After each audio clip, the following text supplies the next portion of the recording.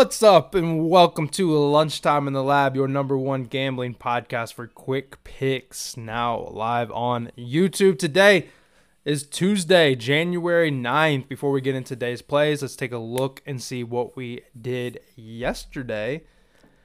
We didn't do fantastic. Unfortunately, a little bit of a frustrating stretch. I won't say it's losing a little bit. Podcast still positive, obviously. When you're following units and you're continuing to bet like we do, you're gonna naturally survive like the down. It's a peaks and valleys kind of thing. Gambling is, unfortunately. 1 and 2 day though. Yesterday, I'll tell you though that the game did not go at all like what I thought. I didn't think Corum was gonna run very well. And that Edwards dude, their backup, I couldn't believe that I can't believe the way the first quarter went, to be honest. And then it died down, but Penix was missing. Just the easiest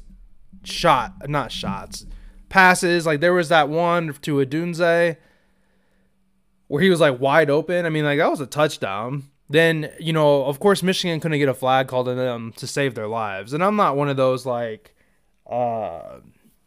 the refs were cheating or nothing like that. Not once have I ever said that anything's rigged or anything like that. I would just say that unfortunately there was a lot of calls missed on, holding calls and stuff like that missed on Michigan. Then on Washington, they had that big to that Loveland or Lovelace or whatever the guy's name is. They had that big play, clear hold on the replay. And then, Washington had that big play to finally get going. And there was just Penix just played outstanding against against Texas. And then, he was dropping the ball 40 yards out in a 3x3 3-foot window or something, and then he couldn't hit wide open players.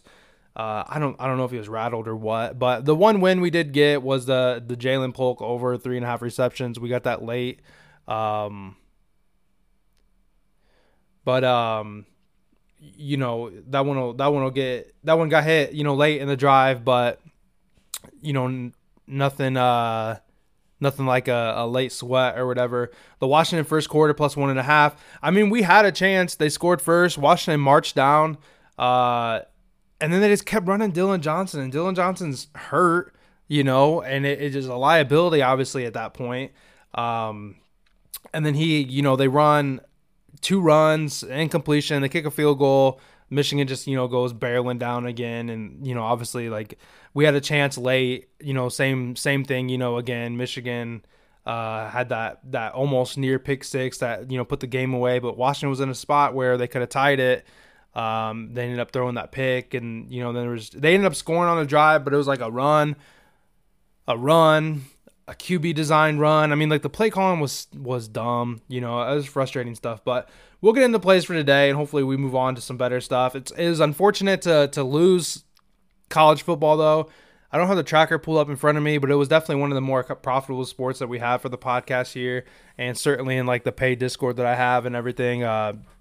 Links in the description for that information or whatever. But my wife's other laptop is in here. Work laptop. It keeps making noises if you hear that.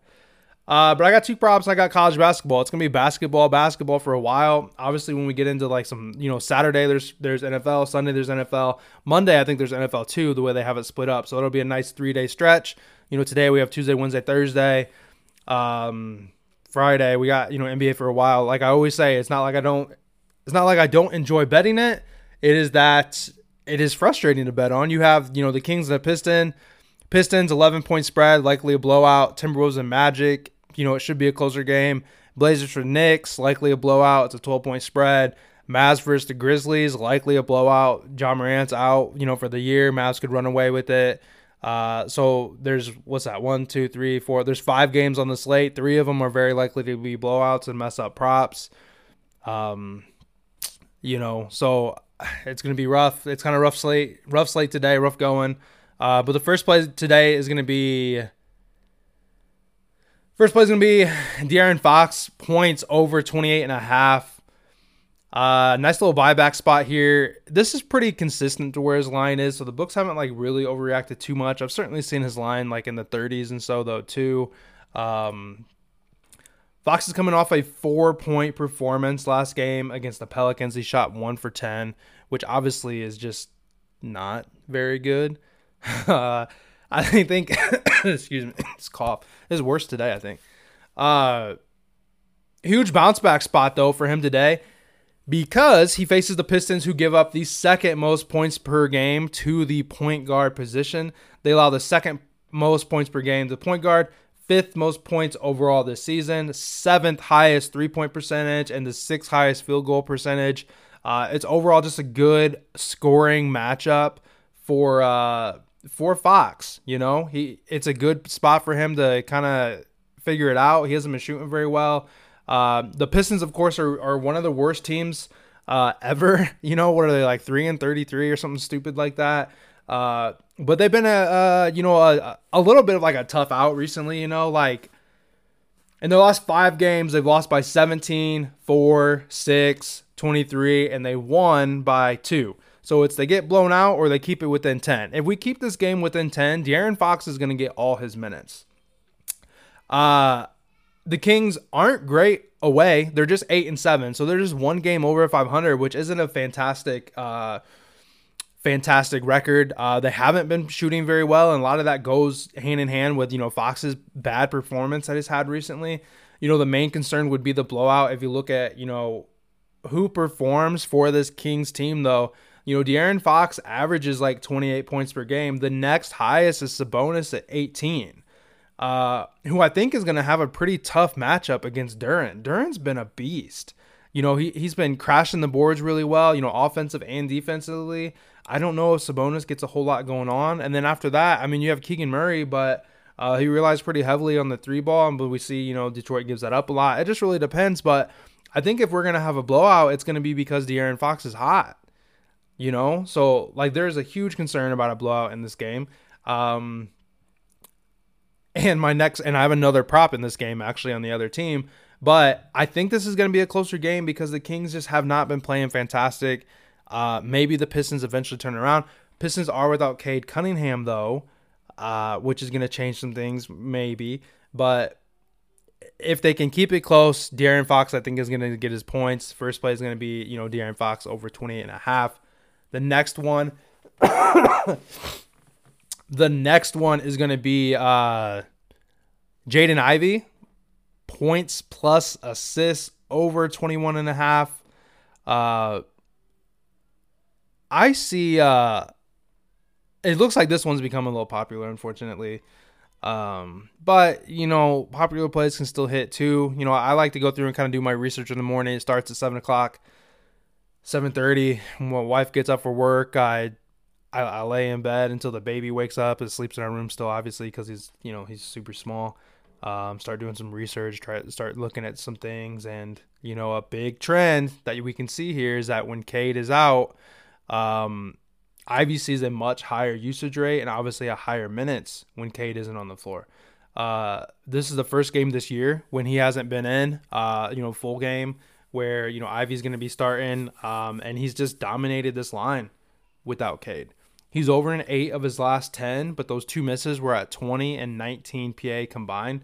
Last season without Cade, he was over this in 20 of 26 games, like a 77% hit rate. Guards versus the Kings, recently McCollum's been at 34, Quickly 28, Suggs 28, Rozier 40. So they've allowed guards to be able to, have success. And like I said, there's a potential for him to play big minutes if they can keep it close. I think I still have Outlier pulled up. So in his last 10 games without Cade, he's played 36, 42, 42, 37, 30, 35, 31, 31, 41, 30. So he's gone over 30 in every single game. So if I take this off and then look at just his last 10, he's broke 33 times. He's broke 33 times in the last 10 games with or without, Cade. Well, it was with Cade.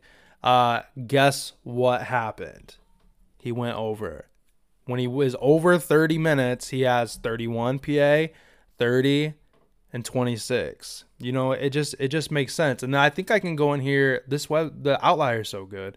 I can go in here and go 30 minutes. So if he's played at least 30 minutes in the last 10 games of him playing 30 minutes, he's over this 7 out of the last 10, 70%. So if he's going to see a minute increase because Cade Cunningham's on the floor, the Kings haven't been playing fantastic. If they can keep this within like 10 points, I think we'll be all right. If he's going to be the dominant, points getter, facilitator, whatever, with Cade being out, I'm not really worried about what's his face, Hayes. Ivy I think is going to be the main guy. He could have this by near halftime. I've seen De'Aaron Fox have his points by halftime. So, playing the early game here, my wife back in the swing of things and me getting back up at 7 o'clock instead of 8:30 or whatever, naturally waking up, I might not be betting on a lot of these 10 o'clock games anymore. Very lastly, going into college basketball, I have a little more of a write-up on this one. I'm going to roll with Purdue minus 7.5 versus Nebraska. I will say that while I'm rambling here, I wanted to double check. Of course, this is a 9 o'clock game, and who knows? I'll probably still be. I want to make sure the line didn't move. Minus 7.5 here for Purdue, minus 110. Solid line here, I think. We have Purdue.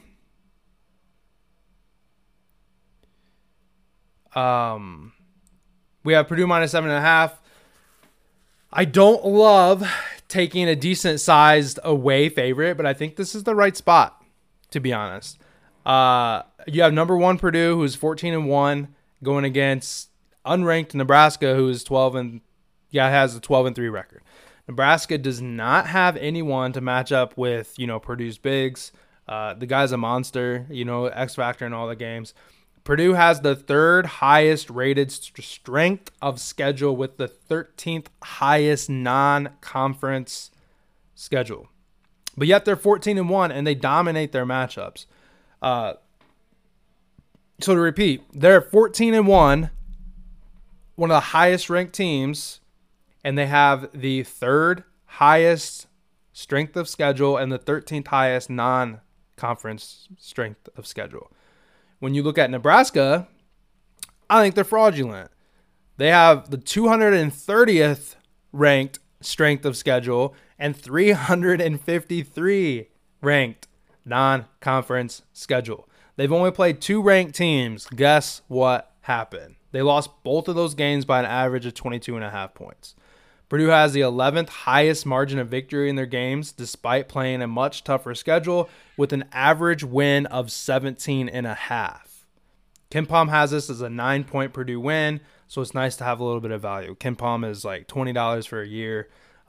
It takes a while to actually figure out what the hell you're looking at, but it's pretty useful to see those adjusted offensive efficiencies and everything like that. So, to recap or whatever, Nebraska's schedule does not match their talent level. I'm not saying it's like a cupcake schedule, but Purdue is a better team. They're seasoned. They've played higher opponents. I don't love that they're away. That can be a little difficult, but I see a double-digit, a 10-point win or something along those lines. Even if it's an 8-point win, obviously we still cash. We're going to ride that minus 7.5. So to recap here, yeah, right. To recap here, and then a reminder, the people on audio here, doing my best to not respond to some of the comments. The people on YouTube, if you're still there, I'll get to you here in a second. Without dragging on the Spotify, Apple listeners, whatever. Those people listening to just the Apple version. If you're interested in the video version, it's just youtube.com at Lunchtime in the Lab, and you can see the beforehand and the afters as I ask questions before and after, whatever. But to recap here, January 9th, 2024 for Lunchtime in the Lab, we have Fox points over 28.5, Jalen Ivey points plus assists over 21.5, and we're riding Purdue minus 7.5 versus Nebraska. That's the 3 plays that we have for today's episode. As always, I am your host, Jort. Lunchtime in the Lab, we brought to you every day. Thanks for listening. Be sure to follow me on all social medias, and if you want to get the full version of the podcast here or, video version of it, you can check it out on YouTube at Lunchtime in the Lab, youtube.com/Lunchtime in the Lab. I will see you guys tomorrow. Hopefully we're at the pay window. Not, we'll move on. Let's get a positive day and see what we can do to, continue to move on, messing with this NBA slate that's been a little ugly. And, we'll snap back tomorrow, and hopefully we have a better look at some things here.